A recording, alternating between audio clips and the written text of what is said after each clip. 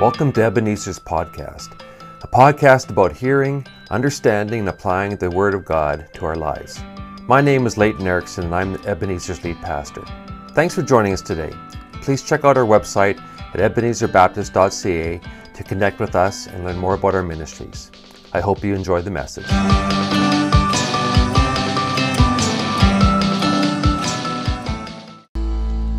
Well, good morning, everyone. It's good to see you here today.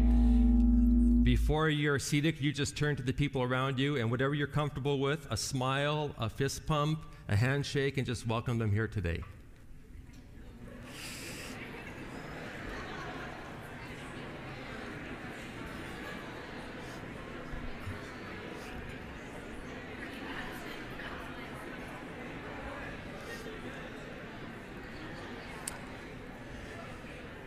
Okay, thank you. Please be seated.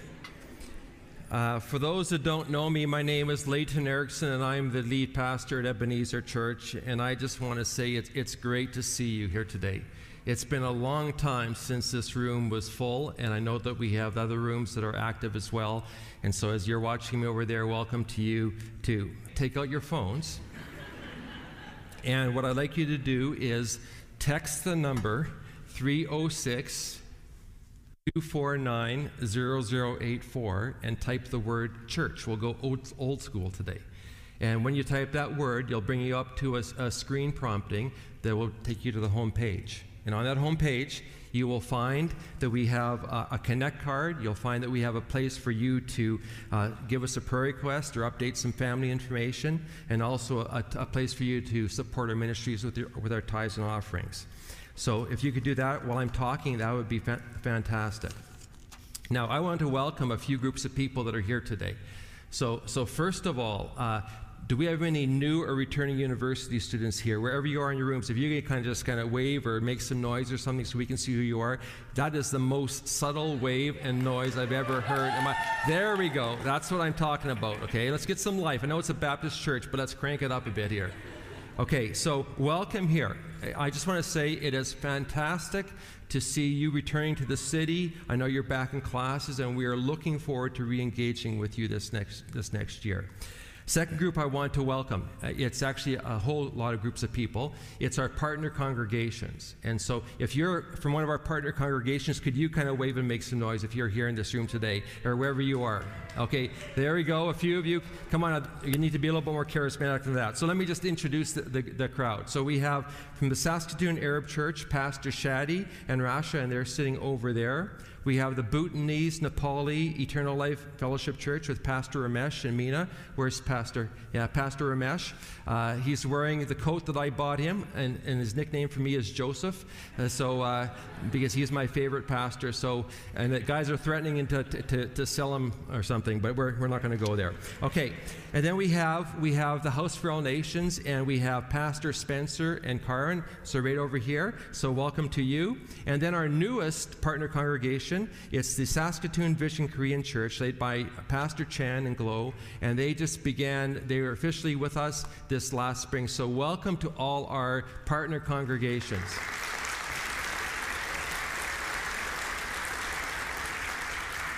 Now, I do want to mention that for many that are here from those congregations, English is not their first language at all. And so if you hear some people quietly translating near you, that's all right. We're glad that they're here. So thank you for coming to the English service here today. Third, I want to welcome those who are either new to the city or new to Ebenezer. Now, is there anyone that would be brave enough just to raise your hand if that's you here today? Okay, so a few people in the back, good, and a few in the other rooms, I'm sure. So I just want to say to you, welcome home. And I say that truthfully, that we really hope that you would find Ebenezer a place that you could call home, and that this is going to be the beginning of many, many times together as a family. And then finally, I want to welcome our Ebenezer family, to all those who have been attending during the pandemic break here in person, to all those who have just kind of made their way back or just making their way back to Ebenezer, and also to those who are watching online at home today. And we just want to say that we are thankful for you and thankful for your faithfulness. Now listen, we have a great morning planned today. The theme that we've chosen for this fall is taken from Psalm 34, verse 8. And it says this: "Taste and see that the Lord is good. Blessed is the one who takes refuge in him." Now, these words were written by King David during a really crazy and uncertain season in his life, where the circumstances around him were beyond his control, and they hugely influence and impact his actions. Sounds familiar, doesn't it? Because that's what we've been going through as a nation.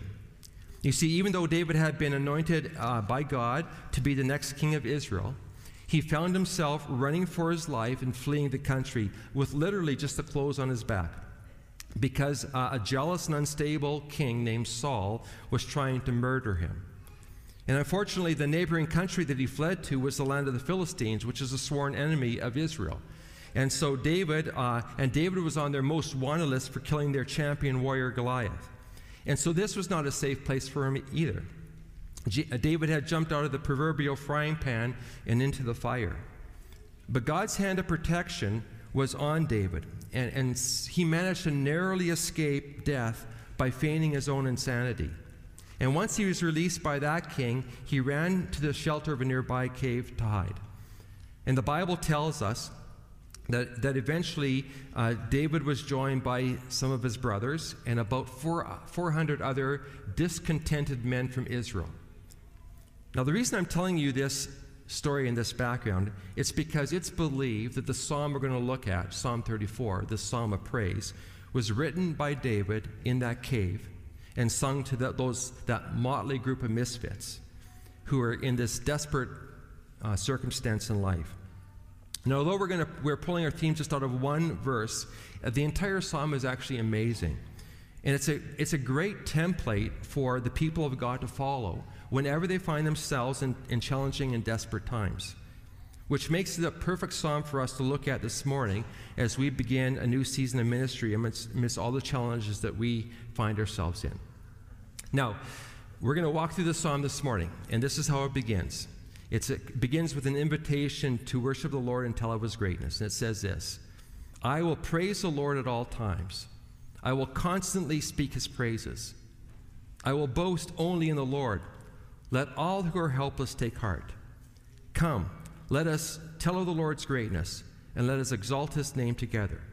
And so let's do that today. Let's stand wherever you are, in whatever room you're in, and let's lift our voices as the people of God.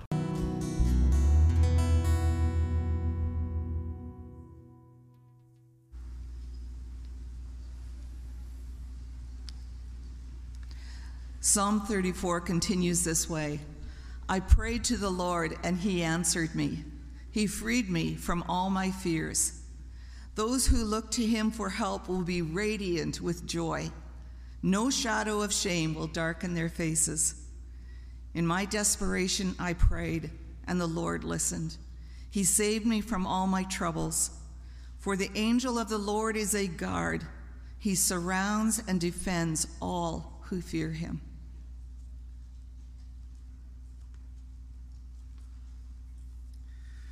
Would you join me in prayer?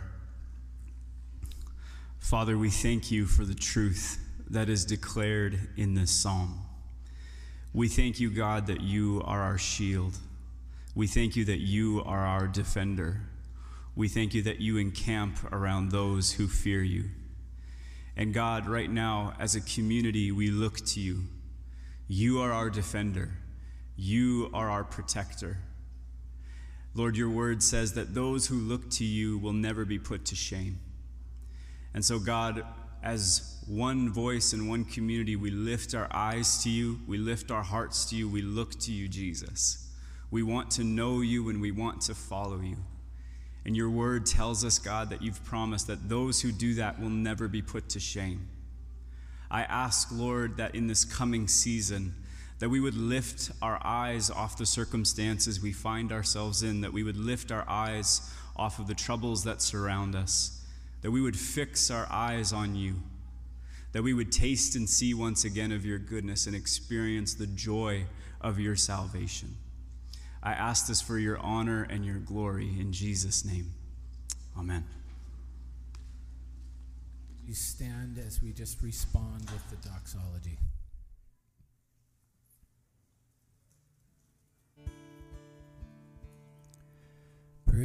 Praise God from whom all blessings flow. Praise him, all creatures here below. Praise him above, ye heavenly hosts. Praise Father, Son, and Holy Ghost. Amen.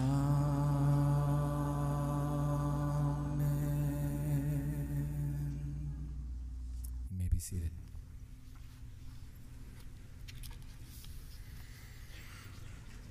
The psalmist continues, taste and see that the Lord is good. Oh, the joys of those who take refuge in him. Fear the Lord, you godly people, for those who fear him will have all that they need. And even strong young lions sometimes go hungry, but those who trust in the Lord lack no good thing. In this second main section of Psalm 34, David moves from invitation, where he invites us to worship him and to pray to him, and he moves us into a place of challenge where he charges us and his followers to do two specific things, and that is to taste and to see that the Lord is good, and then secondly, to fear the Lord. Now, to really understand and appreciate what David is saying in these verses, we first of all need to recognize something about ourselves and our humanity. And to accomplish that, I want to take you back to the story of creation this morning. It's found in the first few chapters of the Bible. Because it's in that creation story we learn that God created man in his own image and likeness. And he did that because he wanted a people with whom he could live in a relationship with, and with whom he could have fellowship with. And God's plan was to pour out his goodness on humanity so that they would know him, and ultimately that they would fall in love with him all on their own. Now, in the beginning, that's exactly what happened. Mankind experienced the goodness of God, and God enjoyed the fellowship of man. It was a relationship the Bible describes as something that was pure and beautiful. But as we also learn in the creation story, God didn't force humanity to love him. He gave them the choice. And that was a choice to daily experience his glory and goodness and provision by putting their trust fully in him. Or they could question his ways and doubt his goodness and trust their own wisdom and desires. Now, most of you know the story, you know what's happened. Sadly, Adam and Eve chose to doubt the goodness of their God, and instead believe the lies and fall victim to the lies of the deceiver. And the Bible tells us that act of rebellion and disobedience broke and forever changed a beautiful relationship and fellowship that they had with God. And that decision continues to impact humanity today. Now, the good news is that God has never stopped desiring relationship with humanity. He still wants his creation to see and experience him so that they might know him and so they might fall in love with him and have fellowship with him again. In fact, that's God's primary mission. That's why he sent Jesus to the earth, so that we can see and experience the goodness and greatness of God. And that's why Jesus sent us the Holy Spirit, so that his followers would know and experience the power and blessings of God in their lives. But the bad news is that because of Adam, we're still a broken people. And our hearts are still distracted by the things the world has to offer. And our minds are often still confused by the circumstances that we find our lives in. And we have often looked for substitutes to fulfill the longings in our life that were meant for God to fill, but now we're looking for other things rather than trusting in God's goodness and grace. And so even though God has blessed his children with every spiritual blessing, like it refers to in the book of Ephesians, and even though he continues to give us every opportunity to see and know him and see his greatness and experience his love and grace, our natural tendency as human beings is to drift away from God and to drift away from his people and to drift away from his ways. Now let me illustrate this. One of the things I used to do when I was youth pastor was take our youth group on a canoe trip every summer in northern Saskatchewan. Now, most of the northern lakes have had very limited human traffic, so the scenery is stunning, and the fishing is exceptional. My friend Dave Toth, who guided these trips, and I would usually jump into the canoe after camp was set up, and we'd go fishing for supper. Now, unlike some of the less discerning youth, and some of them are in the room today from back in that day, Dave and I would actually go and fish for pickerel, like that's God's fish, right, the good one. And we were pretty good at finding the pickerel holes. But anyone who's ever fished from a boat on water knows that if you're not anchored down, drifting is inevitable. And even on the calmest days, the wind and the waves and the currents below the surface would cause your boat to drift. Now, for Dave and I, when the fish stopped biting, we know we drifted off our spot. And so we kind of take our reference point on the shoreline, and it would confirm, yeah, we drifted off the spot. Now, when you're on a calm lake, drifting isn't a big deal. You just, pick up your fishing rod, or put down your fishing rod, pick up your paddle, and you just kind of paddle back to where you want to be. And if the water's not too deep, you might try to find a large rock and tie a rope to it, and then drop that down as an anchor so you can stay where you need to be. This is kind of what happens in our spiritual lives. Our hearts are constantly drifting away from God, even when we don't realize it. And that happens because of our human nature. It happens because of the pull and influence of the world around us. It happens because of the circumstances that we find ourselves in life. And it happens because there are spiritual battles raging all around us. Now, thankfully, God has given us the ability to recognize when we're drifting from Him. And He's given us resources like the Spirit of God and His Word and the family of God to help us make the necessary adjustments so that we can find our way back to Him. And in normal times, there are spiritual anchors which God has crafted for His family to keep us from drifting off course too, like times of corporate worship like this, like the preaching of the Word, like the fellowship of the believers, and like times of ministry and prayer. But as you know, these last 18 months have been anything but normal for us. They more closely resemble a canoe trip my friend Blaine Banting went on several years ago. Now, some of you might recognize that name. Blaine is now a professor at Briarcrest College at Caronport, but at that time he was a pastor, and he had just accepted a call to pastor a church on Prince Edward Island. And when he and his family arrived on the island, they stayed at a little cottage along the coast at a place called Holland Cove. Now, Blaine loved to canoe. And so one day early in their time there, he decided to take their little 14-foot canoe for a short paddle before lunch. And being a prairie boy, Blaine never even thought of the ocean's tide and waves, which was, pretty unfortunate, as you're going to see. Because shortly after he began his canoeing excursion, a strong wind blew up suddenly. And that, along with the outgoing tide, began to pull him out into the Northumberland Strait. Now, immediately, Blaine knew he was in big trouble. But even worse, he realized there was nothing he could do about it. He tried paddling back to the shore as hard as he could, but the forces of nature around him were just too strong, and it was a losing battle, and he knew it. And so all he could do in the end was just sit in his canoe and hold on and pray and watch the shoreline getting farther and farther away. Now, meanwhile, back on shore, his wife and young children watched helplessly as their dad got smaller and smaller and then disappeared in the horizon. Now, by God's grace, after several hours of drifting in the ocean, Blaine said he was too scared to even move inside the canoe because of the 4-foot waves that were coming over him, and he was scared he was going to capsize. But a group of, and these are his words, drunken seal watchers passed by. And they recognized, even in their drunkenness, that Blaine was in deep trouble, and they came and rescued him. He had actually been pulled out 5 kilometers into the ocean at that point, sitting in a 14-foot canoe.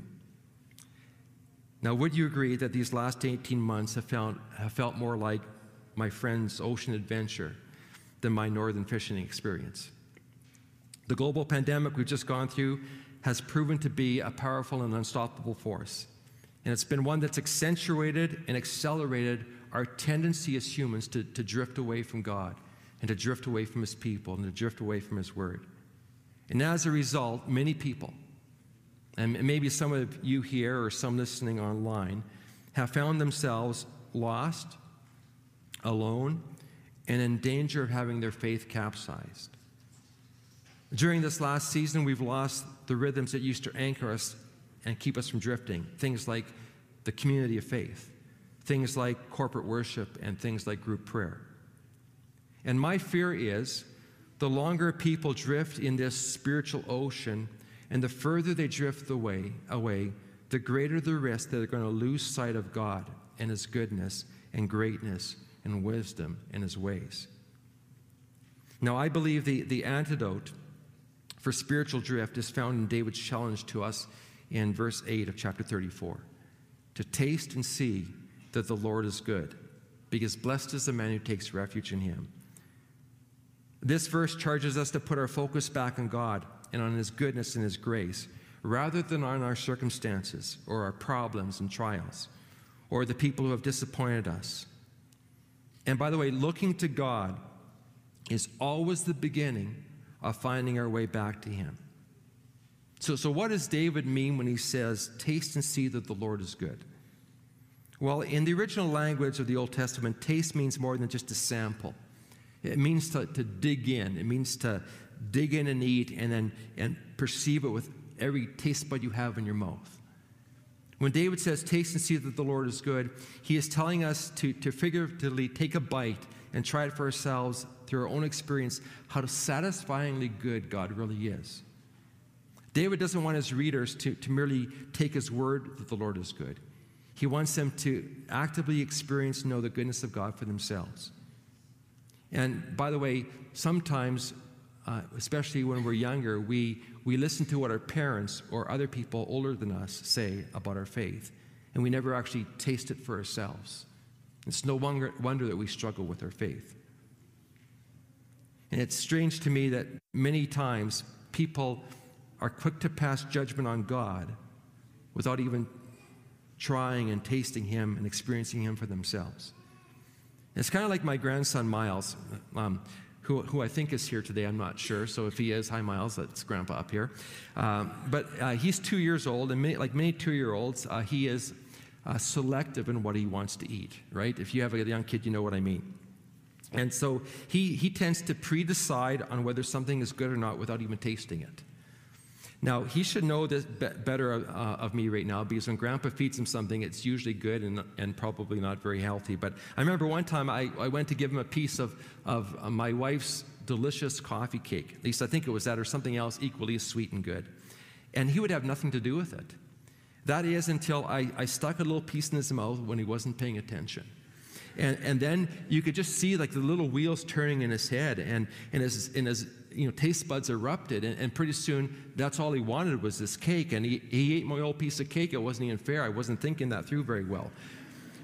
You see, God wants us to experience firsthand His goodness, not from the hearsay of others. And when I say firsthand, He wants us to cry out to Him when we're in need, so that He can show Himself as faithful and provide for us.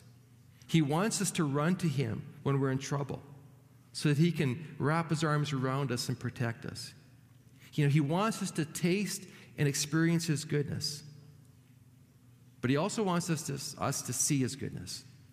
And that's the next word. And to see means more than observing what passes across our sight line.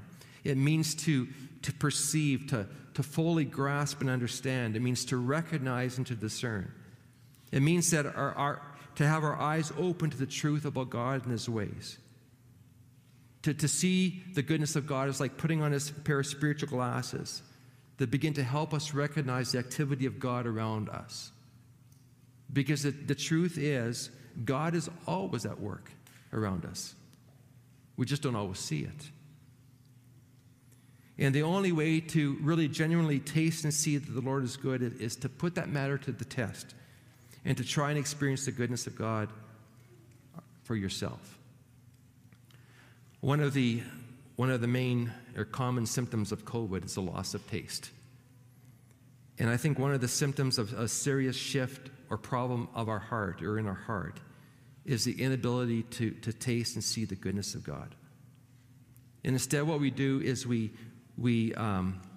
ignore God, or we doubt Him, or we run from Him. or we focus on the problems that we're facing and the circumstances that we find ourselves in, rather than tasting and seeing God. So how's your taste? Have you lost it in this last season? Have you lost a sense of the wonder and amazement and goodness of God? Now, can I be honest with you? I hope so. I'm a pastor standing on stage. I think that would probably be a good quality to have. But coming back together after being apart for almost 18 months, it's a huge challenge. There's much that's changed. We've lost community. We've lost the wonder of worship, which is why even this morning as we were singing, I don't know about you, but I was finding myself getting emotional just hearing all the voices kind of waft over me. Because we need to be together and we need to do things like that. We've lost the power of praying together. Do you remember pre-COVID what we used to do? We'd have people come up during one of the songs and ready with oil or to pray with you, and you would come up if you had a need, and we just pray because we expected God to answer. And that's been gone for 18 months. We've lost the joy of serving together. So that's why over the next 5 weeks, we're going to take some time to focus our eyes on God and to create some space where we can taste and see the goodness of God again, maybe even for the first time in your life. And we're going to begin next week by tasting the goodness of God, because we see the goodness of God in His nature and character and not in our circumstances. And then we're going to look at tasting the community of faith, because we see the goodness of God when we experience the community of faith. And then we're going to look at the tasting the power of prayer, because we see the goodness of God when we experience the power of prayer. And then on Thanksgiving, we're going to taste the joy of worship again, because we see the goodness of God when we experience the wonder and joy of worship. And then the last Sunday in this series, we're going to look at the mission of God, because we see the goodness of God as we join Him in His mission to the world. Now, I want you to know that coming back, we thought we just can't come back and make everything normal. Like if the service looked exactly like it was when you left, probably we haven't learned very much. And so what we're going to do this next 5 weeks, and again, I'm just going to be up front, is this is going to be interactive, meaning we're going to teach for a shorter time, and then there's going to be an experience, a taste, just a little morsel. We're going to put something in your mouth and let the taste buds just go wild for you. And our hope is that little taste will want you to want more of understanding God and His goodness. So that's what we're going to do over the next 5 weeks. Now, the second one, and I'll be quick on this, David says, he charges us to fear the Lord. He says, fear the Lord, you as godly people, for those who fear Him will have all that they need. To fear the Lord is actually a very significant theme in Scripture. And it's one that's often repeated, and so I don't have even the beginning of time to begin to delve into this topic. But what I want to do today is I want to give you just a few statements about the fear of the Lord from Scripture, and then a few insights on the fear of the Lord that I had or that I've gleaned from other people. And maybe this will spark us to say, what does it mean and look like to fear the Lord in our own lives? This is what Proverbs 1:7 says. It says, the fear of the Lord is the beginning of wisdom, or the beginning of knowledge. So if you want to be knowledgeable and wise, there's something about the fearing the Lord in there. It says in Psalm 19, the fear of the Lord is pure, enduring forever. Psalm 33, it says, but the eyes of the Lord are on those who fear Him, on those whose hope is in His unfailing love. Psalm 96 says, for great is the Lord and most worthy of praise. He is to be feared above all gods. Psalm 128 says, blessed are those who fear the Lord, who walk in obedience with Him. And then Proverbs 14:27 says, the fear of the Lord is the fountain of life. So what does it mean to fear the Lord? Well, let me give you a couple of definitions. Some of us have gone through a book by Dave Beering called A Discipleship Journey. And Dave describes the fear of the Lord with this simple definition. He says, reverencing and referencing God in all that you do. Reverencing and referencing God in all that we do. My definition is a bit more colloquial. I said this: the fear of the Lord is living your life in a way that demonstrates you believe God is who he says he is. That's what it means to fear the Lord. To fear the Lord is to walk in the reverence and awe of who God is. To fear the Lord is to remember that he is the creator who made us, and we're his creation. To fear the Lord is to know his character and ways, and then walk in humble obedience with him. Now, how do you know if you're fearing the Lord in your life? Well, a couple of simple ways. When we fear the Lord, we take God seriously, meaning we recognize that as the King of Kings and Lord of Lords, as the creator of the universe, as the one who was and is and always will be, that whenever we find ourselves standing in his presence, as anyone in Scripture did, they would just stand in awe and bow in humble submission. That's what it means to fear the Lord. It's taking him for who he says he is. When we fear the Lord, another test is that we despise and we run from sin. You see, the degree in which we fear the Lord is the same degree to which we will hate sin. And in verse 13, which I'm not going to read in chapter 34, it says that we'll keep our tongues from evil. That's an outlet of fearing the Lord. That we'll turn from evil and do good. That's an outlet of what it means to fear the Lord. And so again, in your life, if you're kind of dabbling and kind of playing both fields, coming to church and playing the Christian card here and then being out with your friends and doing something very, very different, that would be an indication that you don't really understand what it means to fear the Lord. When we fear the Lord, we seek God in everything that we do. That's what it says in verse 10, seek the Lord. That will reference him in all that we're doing. That's what it means to fear the Lord. And when we do that, God honors us by caring for us and providing for our needs. Now, I realize that's a very, very short walk through what it means to fear the Lord, but maybe there's some things that God will just speak to your mind and heart about, and you can think about that throughout the week. I want to invite Chet to come back on stage and the worship team. And just let me conclude my part here. We're going to sing a song, then we want one more concluding thing we're going to do. But let me just speak to those that have already tasted and seen the goodness of God in their life. This is what I would say to you. Proclaim the goodness of God to the world. Continue to put your trust in him no matter what comes your way.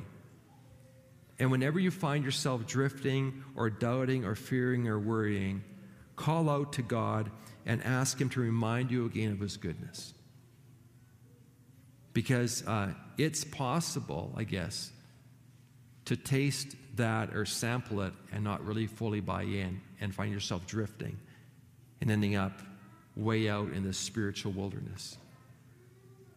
And for those who maybe have never tasted the goodness of God, whether you're someone who's new and exploring faith, or maybe you're someone that's been in church for 30 years, and you go, I've never really experienced the goodness of God that you're talking about. This is what I would say to you. You should just pray a simple prayer of faith. And that prayer of faith would be, God, would you open my eyes to your goodness? And ask him to reveal himself to you in a real and tangible way. You know, as real as this pulpit. Like something that you could put your hands on and say, I saw the goodness of God. I saw his greatness in my life. It's undeniable. And when you taste the goodness of God, you'll just want to taste it more and more. And you'll fall in love, which is what he wants you to do. And you'll begin a relationship with him. And he'll have fellowship with you, which is what he wants to do. That's what it means to taste and see that the Lord is good. The partner pastors to join me on stage. Please be seated. So the first section is an invitation to worship God and to pray. The second section is a charge or a challenge for us to taste and see and to fear the Lord. And the psalm ends with a word of encouragement. What it does is it reminds us of who this God is and reminds us of his goodness. And so I've asked our partner pastors just to come and share these verses and the promise of God that's there. Pastor Shadi. So I'll be sharing a quick idea from verse 15. The eyes of the Lord watch over those who do right. His ears are open to their cries for help. And we heard the invitation from King David through Pastor Layton to come and taste that the Lord is good. And the first condition for that is to fear the Lord. But sometimes, I know if I come down here and ask any one of you, that he will tell me stories, and even myself, about the goodness of God. But sometimes in life we have these unexpected things that happen to us. And I think David is asking us to taste that the God is good, even during these circumstances. For example, the last few days I heard from the immigration that my file to sponsor my parents was declined. I don't know why. So I did everything right, things looked great, but I got this email that I cannot sponsor my parents. Or even I think of my brother here, Kevin and Monica, whom I, in behalf of the Arabic Church, I would like to thank them very much for what they did the last few months to come every Sunday and spend time and effort with our youth. He told me, we did everything for the field, we put the seeds, and now we are just waiting for the rain. And the rain didn't come. So they had a hard year for farming. But even in those circumstances, God is inviting us to come and taste that he is good. And he is good to us. He will watch over us. He watch over those who do right.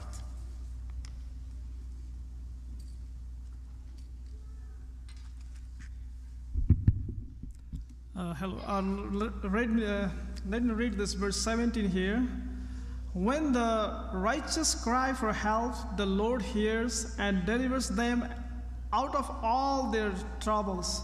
So it's promised here and it's clearly mentioned here. So when we pray as a righteous, his children, so definitely he will hear. I want to inform or remind all of us here today, because there is a scripture quoted that in Hebrews chapter 4 verse 12, the word is, our God is living and active. That's why we always have to pray for him and ask for him, and he will always listen our prayer and he will answer. He's not just listen our prayer, but he also give the solution to us. He is also rescue from our difficulties, from our uncertainty. So let me tell my own story. When I was applying to come to Canada, I don't know where I'm going, and I don't know what kind of people I'm meeting here. So I just prayed to my God. I said to him, so I don't know where I'm going. Just take me where you want.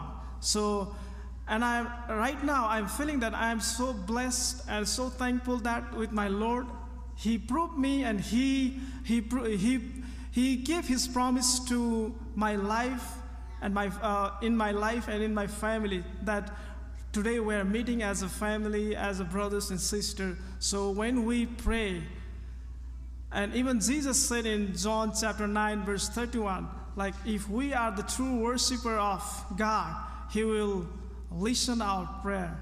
So this is my point here. Thank you.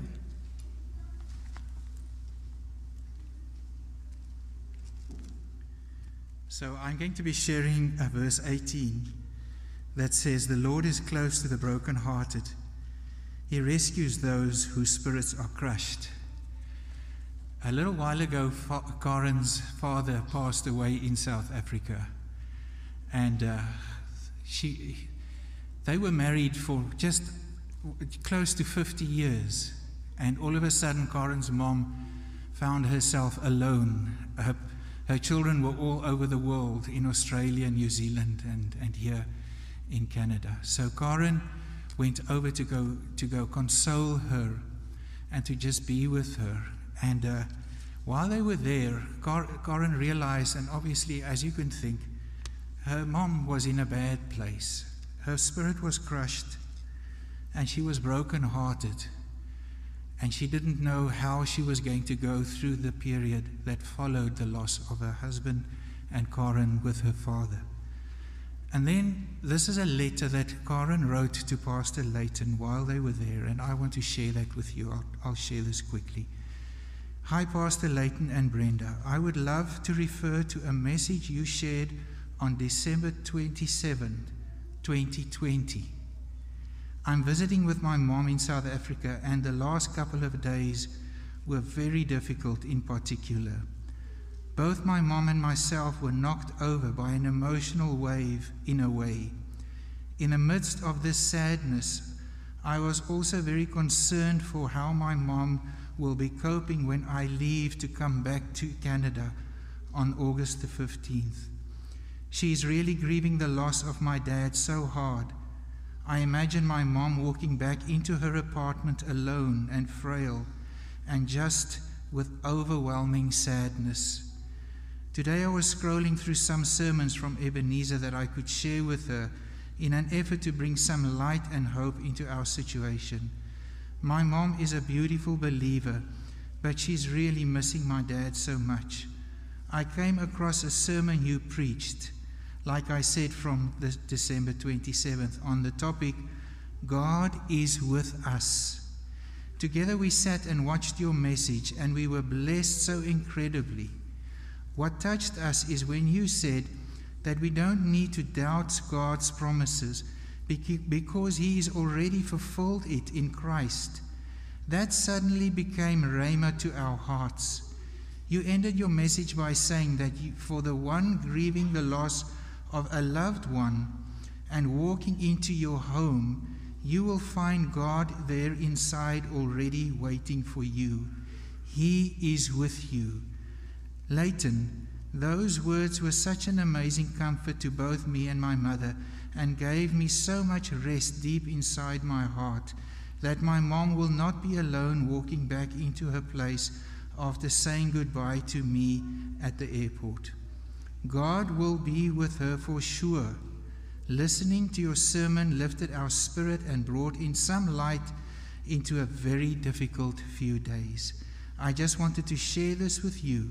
It's a word so in season and so encouraging. Thank you from both of us. Blessings and kind regards, Karen. God is so good. He prepared a sermon a year before the time from Pastor Layton here in this church, knowing that a year later it would touch two people's hearts so much. That is just so awesome, this God that we serve. Thank you.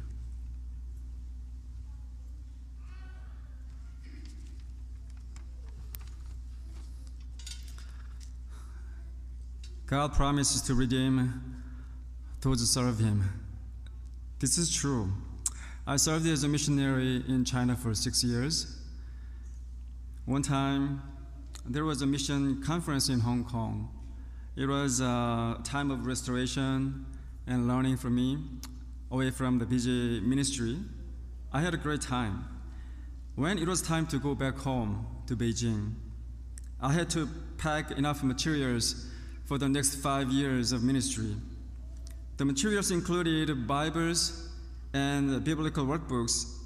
The problem was, it was illegal for a foreigner to share the good news to Chinese citizens, and also it was illegal to take a large number of Bibles for the purpose of evangelism. But in order to share the gospel, leaving the Bible behind was not an option.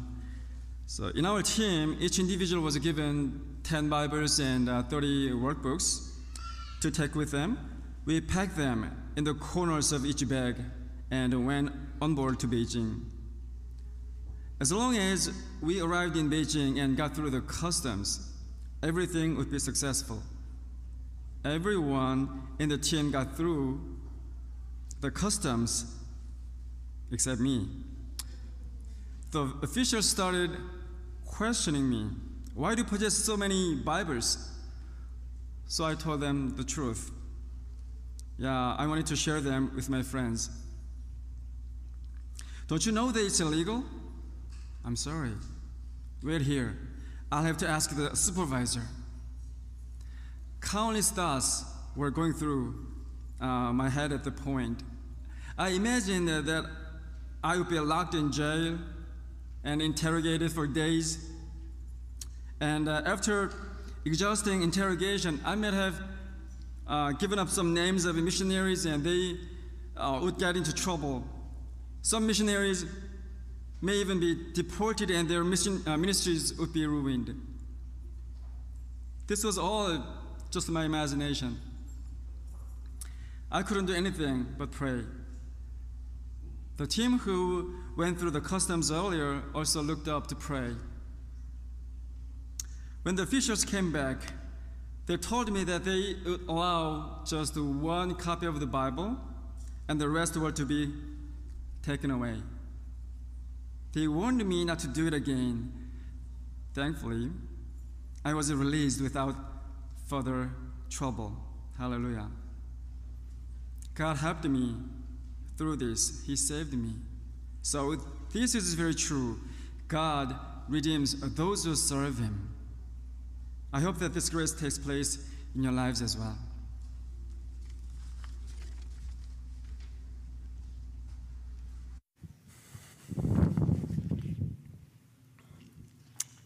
Okay, thank you very much. It's good to hear from our partner pastors, isn't it?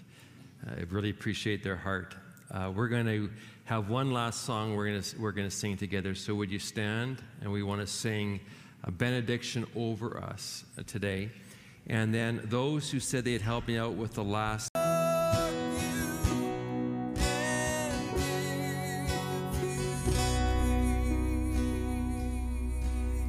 Please be seated. And those that said they would help me with the last verse, if you want to come on stage right now, just come on right up. We want to close our service today by reading verse 8, and we're going to do that in the languages that are represented here today. And so I'm going to ask Spencer if he would start us off, and then we'll go from there. So this is how it sounds in Afrikaans. Smaak en proe dat God goed is. Amen. ذوقوا وانظروا ما أطيب الرب طوبى للإنسان المتوكل عليه. 너희는 여호와의 선하심을 맛보아 알지어다. 그에게 피하는 자는 복이 있도다. परमप्रभुलाई जाँचेर हेर कि उहाँ भलो हुनुहुन्छ, कति भलो हुनुहुन्छ, उहाँमा शरण लिने मानिस धन्यको हो. Taste and see that the Lord is good.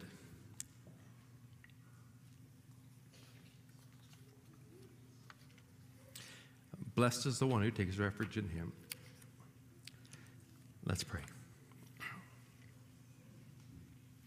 God, thank you for this day.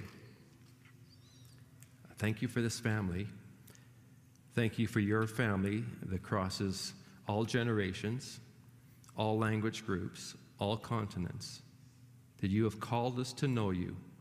And as we know you, help us to fall in love with you. And in these next few weeks, help us to taste and see and know of your goodness. I pray in Jesus' name, amen. So,